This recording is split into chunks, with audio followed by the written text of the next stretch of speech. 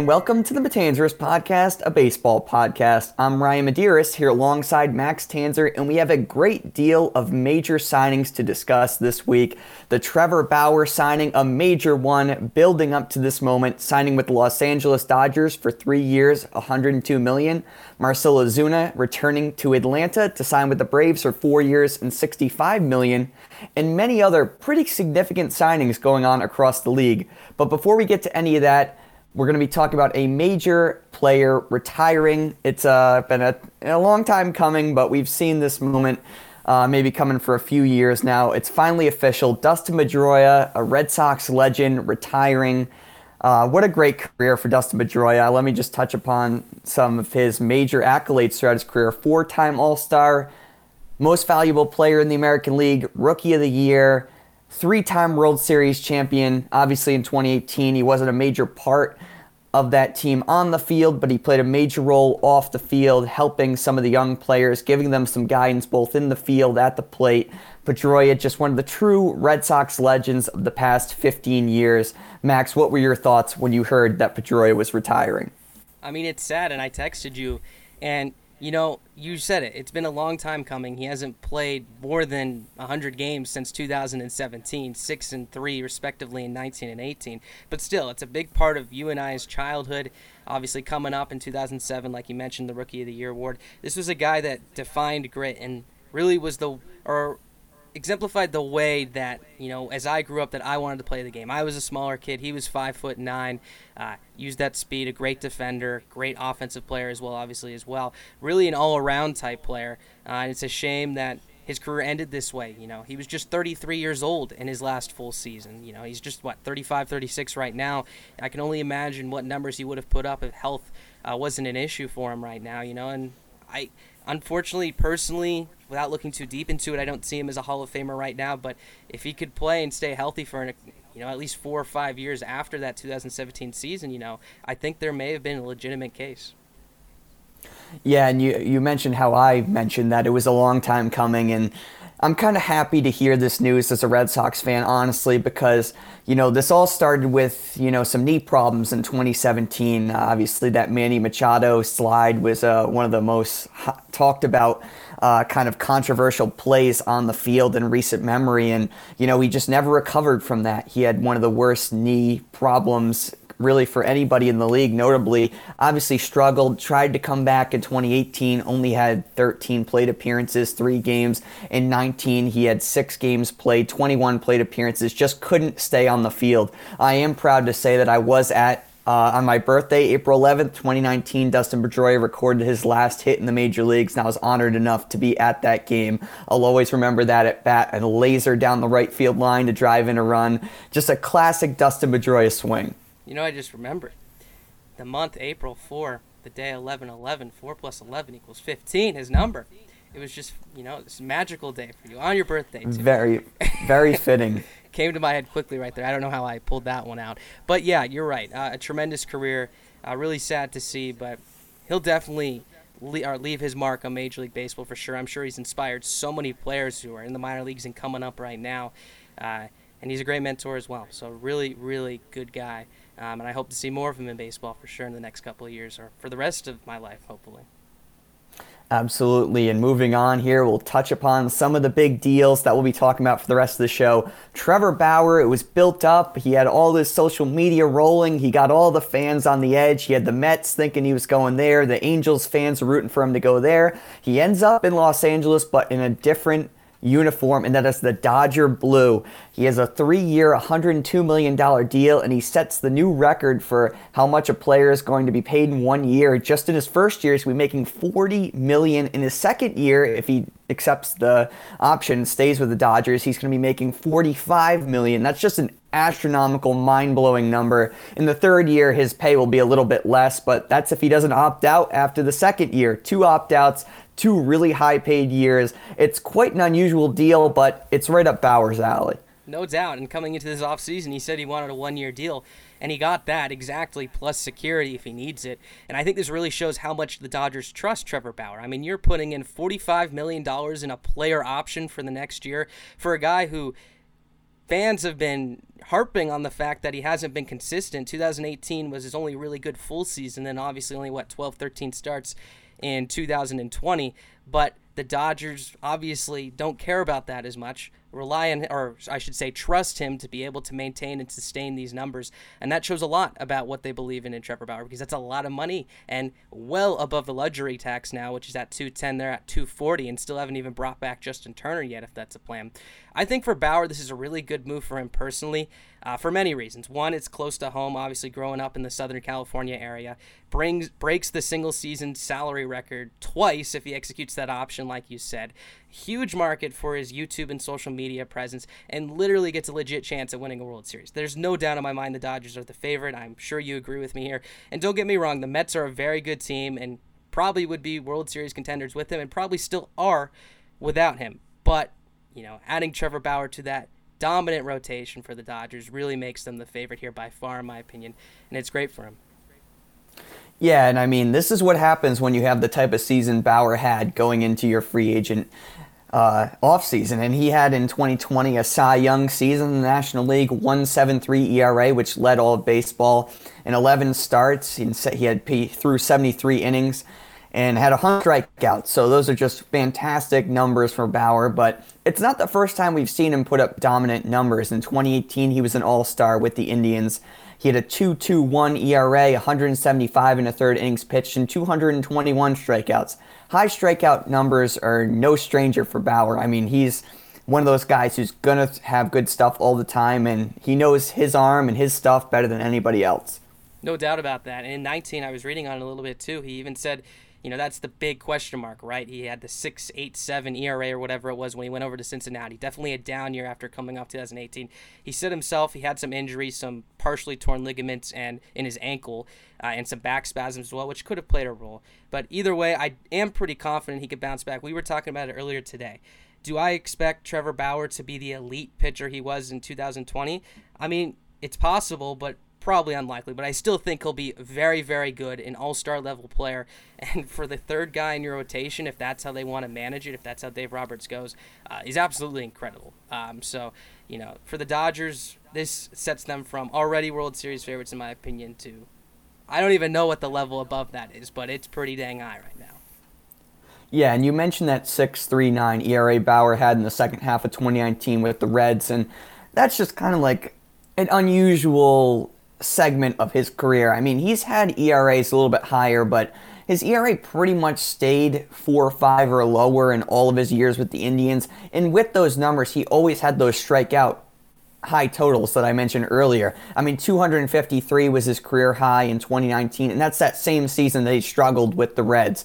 But prior to that, with the Indians, he had a 3.79 ERA and struck out 185 and 156 and two-thirds. With the Reds, even with that poor ERA, he still struck out 68 batters and 56 in a third inning. So he's just going to be a dominant pitcher even when he's struggling, which seems like kind of an odd way to put it. But I feel like he's one of those guys who kind of, maybe he had something going on, like you said in that 2019 second half with the Reds. But, I think people don't give him enough credit if that's somehow possible if you're coming off the Cy Young. He gets a lot of that overrated talk, and I think people look at those low 4, mid 4 ERAs and kind of think, okay, he's terrible. But, you and I have talked about this before. If you can have a mid-4 ERA, you're a very valuable pitcher. And with those high strikeout totals, he has the ability to not only be a very solid pitcher, a high-end pitcher. So the Dodgers are basically just taking maybe a gamble, you could consider it, if you're coming off a Cy Young. I would say it's somewhat of a gamble in the way that $45 million for the second year, $40 million for the first year is a lot for a guy who has a career 3.9 ERA. I get that. But it's the Dodgers. They have the money. When in Rome, they spend the money, right? And I think if that's the case, there's not going to be too harsh of repercussions. And I mean, if you're Trevor Bauer here, let's look at the fact that these player options, how much of a role they play. Because if there is this uncertainty coming into 2021, he plays bad, guess what? He has a player option for $45 million the next year. Execute that, you're fine. If not, I don't know if I would think he's silly to decline that $45 million option, but let's say he dominates next year and proves that it is sustainable and not a fluke. He could go back into free agency and get a long-term deal for a lot of money if he wanted to. That is how incredible this deal is for Trevor Bauer. I mean, I don't want to say he fleeced the Dodgers, but he got a really good deal, and a big part of it is because of the way he markets himself and the brand. Everyone hates it. I get it, or a lot of people hate it. He's a little notorious for it. I understand that, but guess what? It worked, and he got paid for it. And he started a little bidding war against arguably the two richest teams in baseball, the Mets and Dodgers, and that'll get you $45 million. Oh, absolutely. Another guy who came in for a nice payday with Marcell Ozuna with the Atlanta Braves. 4 years, $65 million. That's about $16 million per year he'll be getting with the Braves. A really nice deal for the Braves, who desperately needed middle-of-the-order production after Ozuna left a major hole in the 4 spot in their lineup. He'll slot right in back behind Freddie Freeman. They still have Acuna. They still have Albies. They still have Swanson. They'll have d'Arnaud back behind the plate.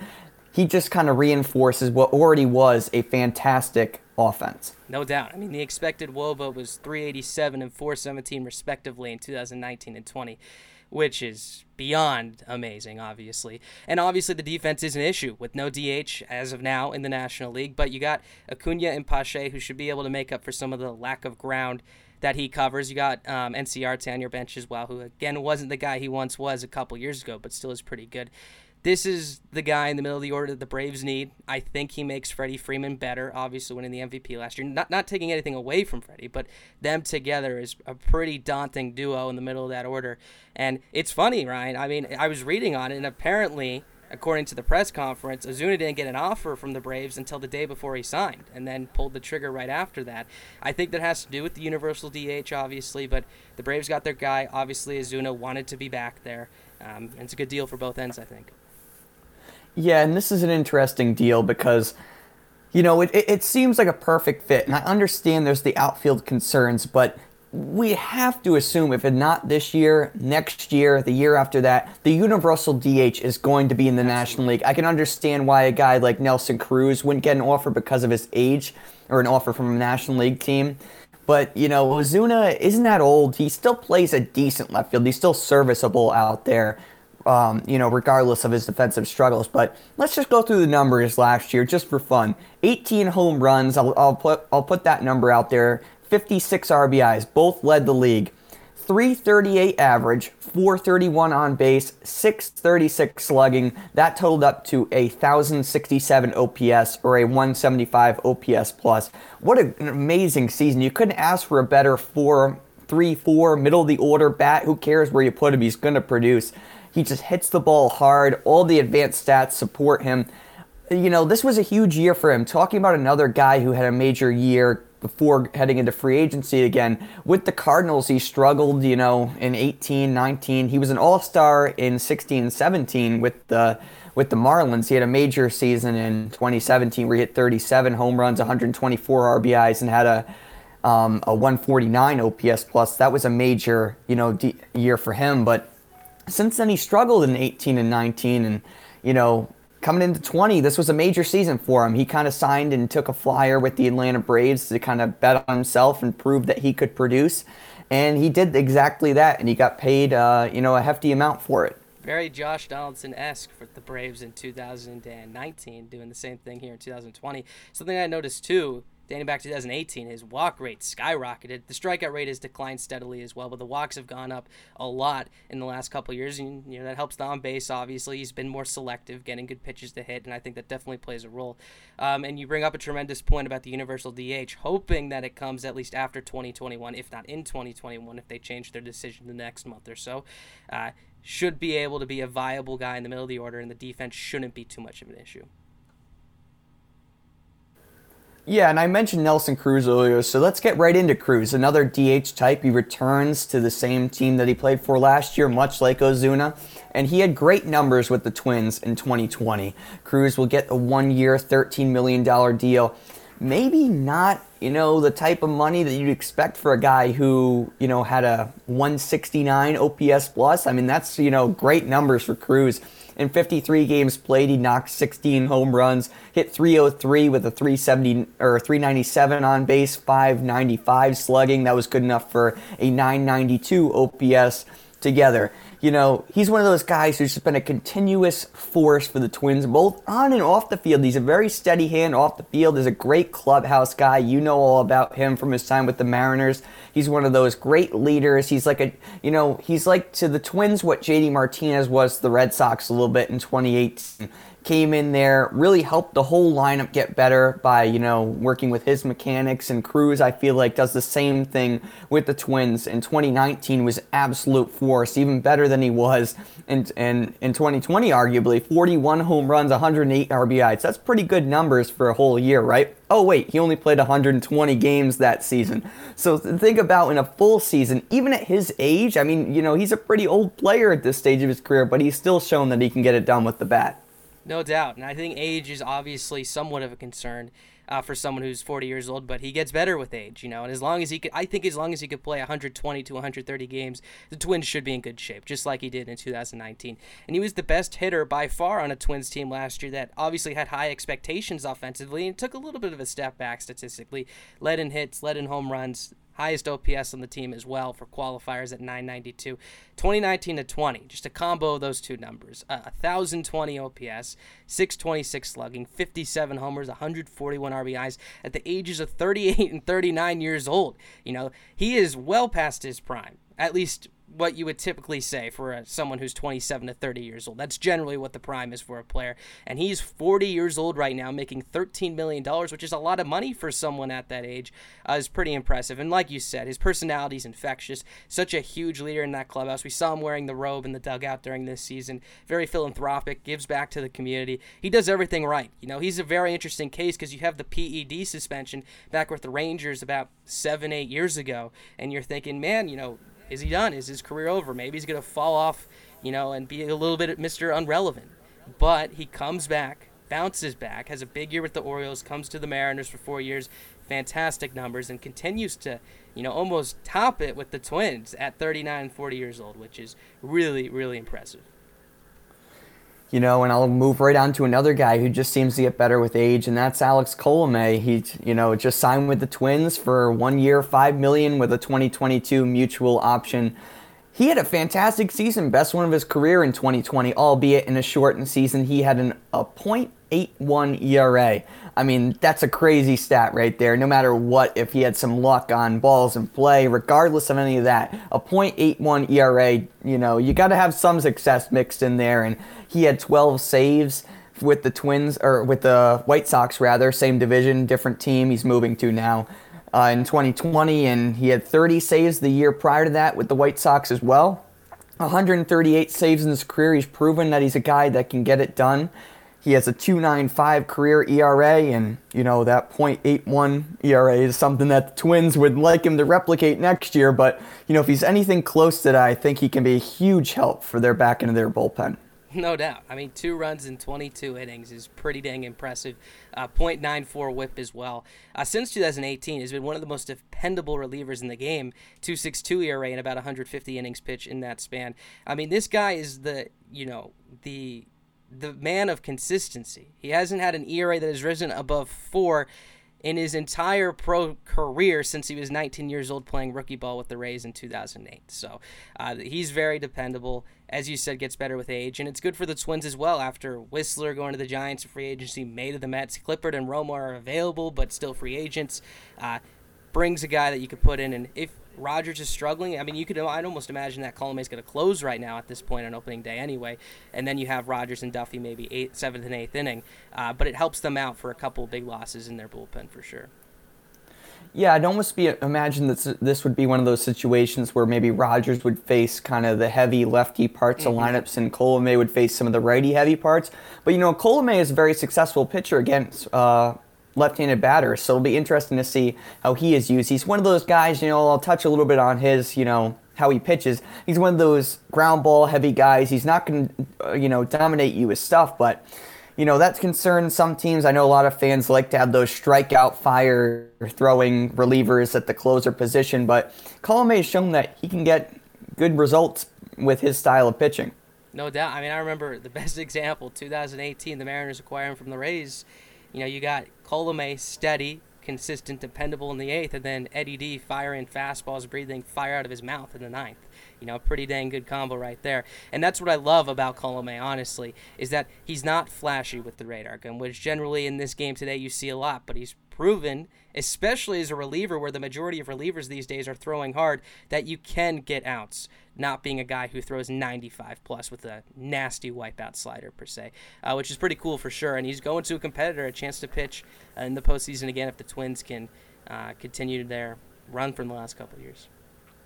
Yeah, and one thing you want as a pitch-to-contact pitcher is a great defense behind you. He'll get Andrelton Simmons at the shortstop position there in Minnesota. And speaking of great up-the-middle infield defense, Kolten Wong got paid nicely for his great accolades, in the field in his career. He got paid a 2-year, $18 million deal with a 2023 club option with the Milwaukee Brewers. And, he's not one of those guys, as I mentioned, who gives a lot of value with the bat. He can be a solid guy at the plate. He's a .333 career on base. He had a .350 on base percentage last year, but .326 slugging. So his on base is higher than his slugging by a decent margin. So he's not going to be one of those guys that's going to pound the ball out of the ballpark. But, you get on base. He's a good base runner. He, as I mentioned, plays the field very well at the second base position, and that should help a team like the Brewers, who is going to be leaning on their pitching a little bit more than their hitting, you'd have to imagine. No doubt. I mean, a Gold Glover in 19 and 20. Since 2018, has been at the top of the league in outs above average. 41 defensive runs saved in that span. And I was surprised to see this at first because I just was not considering the Brewers to be a big fit. But, you mentioned it to me and I looked more into it. Keston here was struggling defensively, to say the least, in 2020 and 2019 as well. -9 outs above average in 19, -2 in 2020. Assuming he moves to first base, Wong will be a tremendous fit defensively. And you mentioned pitching. That's what the Brewers are going to be relying on. I looked at it. Corbin Burns, 39th in the league in ground ball rate at 47%. Woodruff, 23rd at 51%. Hauser, 4th at 59.9% of the 90 pitchers who faced at least 200 batters in 2020. So that should play a big role for them for sure. And I like the move. The more I look into it. I do want to give Wong a little bit of credit here. You spoke on the defense, which with those numbers, those ground ball rates, that's going to be a huge factor for the Brewers. But, in 19, he wasn't that bad of a hitter. 108 OPS plus. He actually slugged .423, so about 100 points higher than he did in 2020. And a lot of hitters struggled in the 2020 shortened season, so cut him a little bit of slack in that department. 25 doubles, 4 triples, 11 home runs, and 19 for Wong. So he can be a good asset at the plate at times. He's just got to do it more consistently. And, that's kind of just like the cherry on top for the Brewers if he hits well, because his defense, like you mentioned, is going to be there almost all the time. He's a very, very good defensive player, so it'll be interesting for the Brewers. I think they're a team that you shouldn't sleep on in the NL Central. No doubt about that. Also brings postseason experience. The Brewers have been the last couple of years, but Kolten Wong has been in the big games. Obviously, the World Series. I remember him getting picked off, of course. I'm sure you remember that nicely, right? But also the walk-off home run against the Giants and so forth. Has played in the big games, and that should help him out as well, for sure. That's always something you want in the clubhouse. Yeah, and moving on, another middle infield postseason contender type move here. The Oakland A's have traded for Elvis Andrus and a couple other minor league players and some cash considerations flying around this deal. The other major part of this deal was Chris Davis, the .247 home run hitting DH, going to the Texas Rangers in return, along with a couple other pieces I mentioned kind of influx in this deal. But let's touch on the main two guys in this deal. Elvis Andrus and Chris Davis both struggled mightily over the past few seasons, both veteran guys, both guys that at one point were high-level all-star players. Who do you see as kind of maybe the winner early on in this deal, if there even is one? I don't know who the winner is because it's literally swap for swap, swapping the contracts together. Now, it appears that the Rangers are going to be receiving some more cash in this, or excuse me, the A's are going to be receiving some more cash from the Rangers, so we'll see how that plays right here. But it was interesting because these are two players that, bleed the colors of their teams, right? Chris Davis signing that 2-year, $33 million extension going into 2019. on an A's team that rarely signs extensions. Also, he is said to love it there several times in Oakland. Then you got Elvis Andrus, who's been there forever. When I think of the Texas Rangers, I think of Elvis Andrus because that era of Rangers is the only constant has been Elvis Andrus, but both of them have struggled minorly the last couple of years here.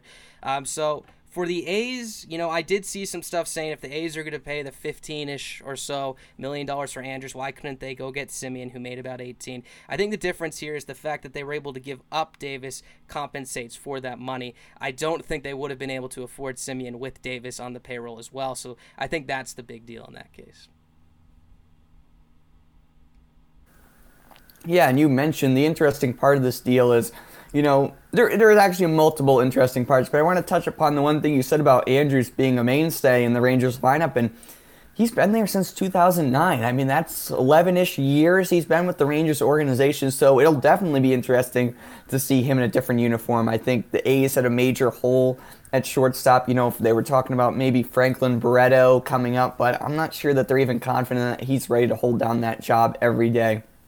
I want to touch upon something interesting real quick about Davis. I mentioned earlier how he's a 247 hitter. I want to mention briefly why I said that. Hit 247 in 15, 16, 17, 18. 4 years in a row, 247 hitter. And in those 4 years, he was a good home run hitter. 27, 42, 43, 48 in a massive 2018 season where he had a 137 OPS plus, 131 OPS plus in 17. But, since then, he's kind of fallen off a table. 23 home runs in 19, but that was an 83 OPS plus, which isn't really what you're looking for from a designated hitter. No, and I think, it's a good opportunity for him to play every day with the Rangers, and he may have played every day with the A's. I think that he was platooning a little bit more last year in 2020. Think about the power bats they have now in that Rangers lineup, though, when you have Gallo and Davis, both strikeout-prone guys. Now, obviously, Gallo, elite defender, Davis not so much. But, the Rangers are a rebuilding team right now, and I think this was literally swap for swap in terms of money. They were able to actually get a pretty decent prospect in this, and Jonah Heim, who's the Athletics' number 9 overall prospect right now, obviously now going to the Rangers, had a pretty good year in 2019 in AA and AAA combined in 85 games, hit 310 OPS 863, 30 extra base hits. The slugging jumped about 100 points from the previous year. I was reading a lot on it. Bob Melvin had talked to him about it, both of them being catchers, and said that he needed more energy in his game. And then the next year in 2019, implemented that energy, was a little bit more, I don't want to say dedicated because he definitely was before, but had a little bit more emphasis on the importance of, what it means to play, and put up really good numbers. And got a cup of coffee with the A's in the big leagues last year. So it could be a pretty decent piece for the Rangers. Yeah, and ironically, you spoke upon it a little bit there. I think the more important piece of this deal, even though they're the most notable ones, are those minor league players, and maybe even, the cash is kind of the bigger, more important part for both of these teams in the front office.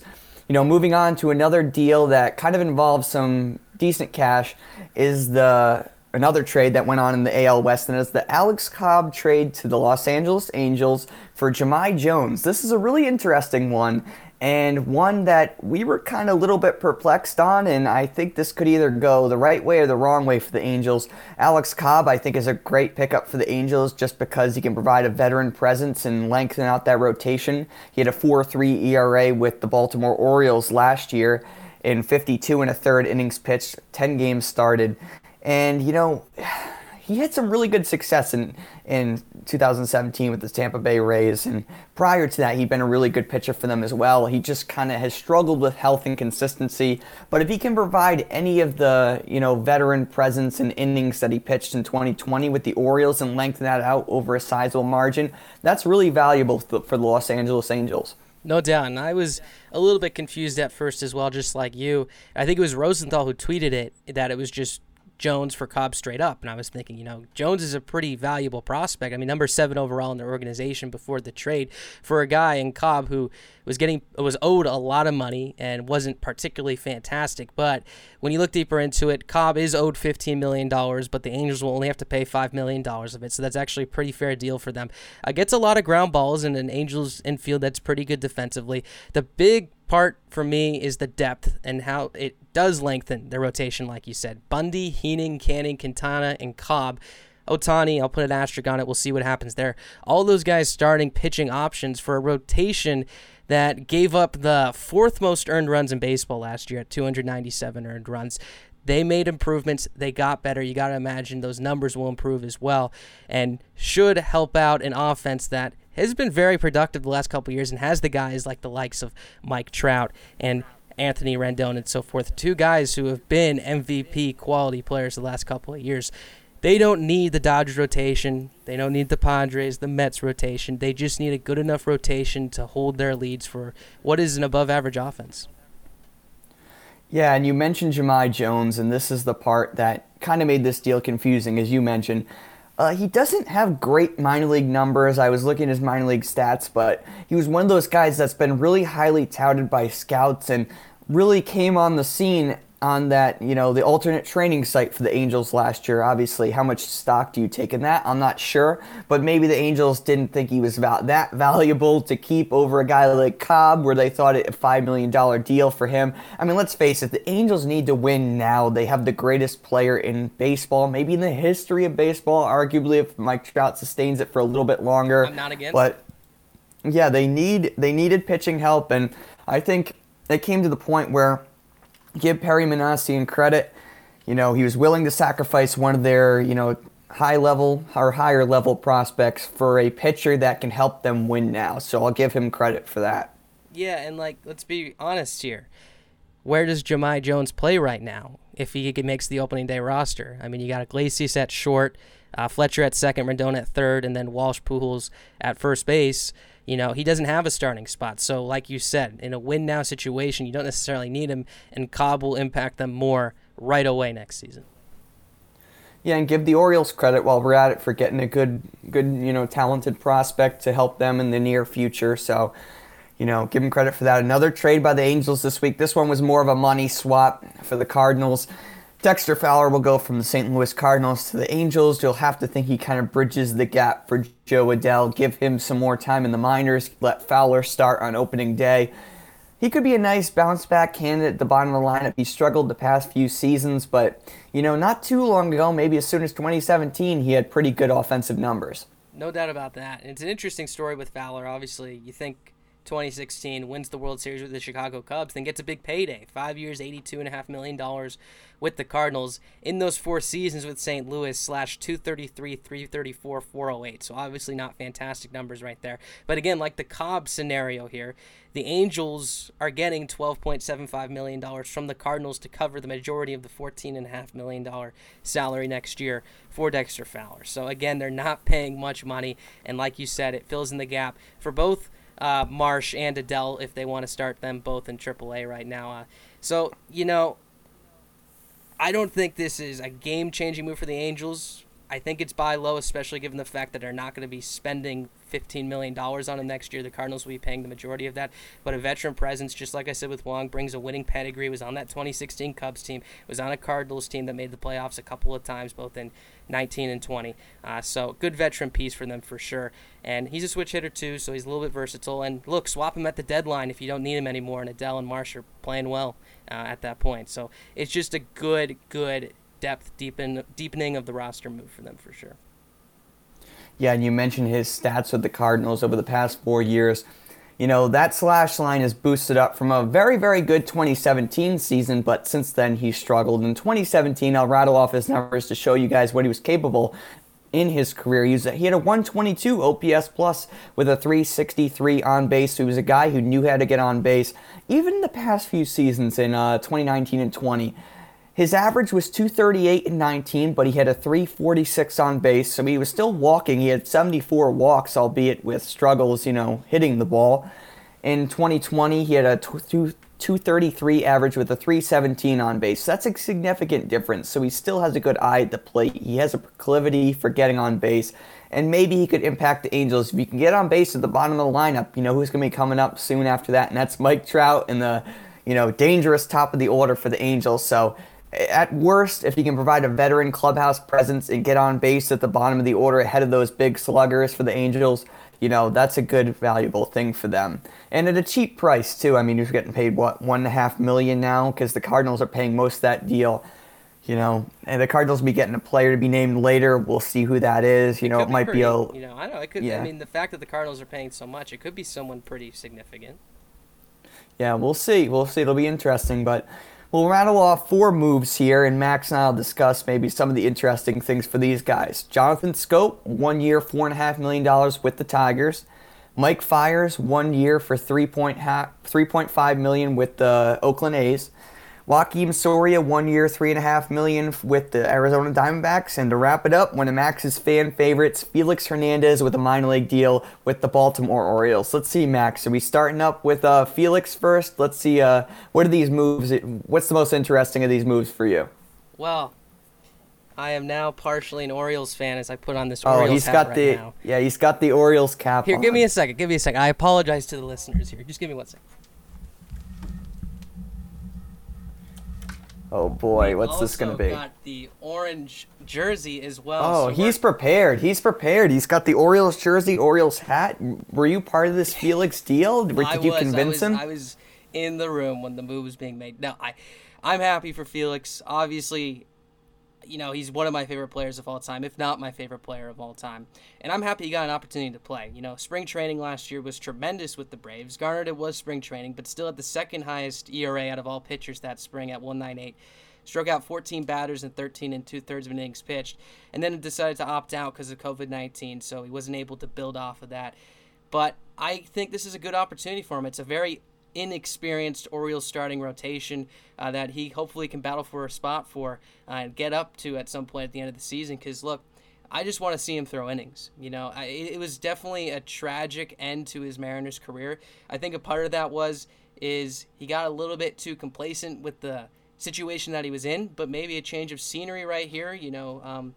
He's hanging on for dear life with his baseball career, so I truly believe that he'll probably be a little bit more open to some adjustments, and hopefully a curveball that was pretty good in 2019 can help him get some hitters out here in 2021. Yeah, for me, one of the most interesting of these deals is Jonathan Scope. I'll touch upon this one here. In 2020, not only was he great with the glove, he was one of those kind of potential gold glove candidates at the end at second base for a guy that notoriously was more of a hitter. He hit well last year, too, 115 OPS plus. He only played 44 games. He was banged up a little bit, had to miss some time, but, a good hitter, showed he can be a pretty good defender, and he returns to the Tigers here, 1 year, $4.5 million, as I mentioned. That's not a bad deal for a guy who can be pretty valuable at the second base position. No doubt about that, and had a good year offensively. He touched on 799 OPS. Was a Gold Glove finalist as well, like you said, so a good defender. And again, for a Tigers team that is not quite there yet, a good move. I always say it's a broken record at this point, but if he's doing well, always a good guy to ship off at the deadline for prospects if you need to. Yeah, another deal I want to touch upon here that I thought was pretty significant was Joakim Soria going to the Diamondbacks. The Diamondbacks really lacked a veteran presence at the back end of their bullpen. You'll have to think that Soria maybe slots into the closer's role for them. I think he's a good veteran pitcher, and he's been one of the most consistent guys throughout his career. No doubt. This is an interesting take, and I just thought of this, but I feel like Joakim Soria could be one of those guys that slips onto the Hall of Fame ballot. I don't think he'll get in, but he's had a very, very good career. He's 37 years old. Be a good replacement for them shipping Bradley off at the deadline last year to the Reds. Limits a lot of hard contact, like Alex Colomé, who we talked about earlier. Doesn't overpower you on the radar gun. Doesn't show off a 99-mile-an-hour fastball or anything like that, but has really good spin on both his slider and his curveball. Uses his slider a lot more. Both were very, very good pitches for him last year in terms of vertical movement. So hopefully he can help out a Diamondbacks team that needs some bullpen help. And you know what? Let's just touch upon Mike Fiers just to wrap it up here. Can't leave him out. Yeah, and we already talked about the other 3, so let's just give our thoughts on this one. Fiers is a veteran presence. We'll step into the A's rotation. Apparently, the one interesting thing I will touch upon this deal, an interesting fact, apparently the A's were the only team to offer Fiers a deal, and you'll have to wonder, is that something to do with the cheating scandal where he was kind of known as the snitch of Major League Baseball for ratting the Astros out? I know he got a lot of hate for that. Maybe some teams didn't want to deal with bringing him into the clubhouse after that. He's had some other, weird off-the-field controversy in his career, if I'm not mistaken. There was something about underage, dating or something weird going on like that. But I heard, maybe that impacted. I'm just trying to figure out why a veteran pitcher like him wouldn't get another offer. Maybe the 28 other teams besides the A's and the Astros are using sign stealing technology to steal signs, and they're afraid he's going to rat them out. I don't know. It could be that, and I think maybe there's a sort of trust, and maybe teams are afraid he's going to share that information with other organizations. But either way, he's had a very solid career, 4.58 ERA in 59 innings last year. He'll eat some innings for the Athletics this season, but go back to 2019 was very good, 3.9 ERA and 184 and 2/3 of an innings pitched. So deepens and lengthens that rotation, and is a guy that they like there in Oakland, so a good move for them. Alrighty, that is going to wrap up the show today. We thank you guys so much for tuning in. Again, we'll get you guys an episode out every Saturday. We're approaching opening day. I mean, we're about a week away from Pitchers and Catchers Report. I cannot believe it, but we are super excited to go on the ride with you guys as we enter spring training and then opening day. For Ryan Medeiros, I'm Max Tanzer. We thank you guys so much for listening to Matanzers, a baseball podcast. Have a great rest of your weekend, day, evening, morning, whenever you're listening. We appreciate it.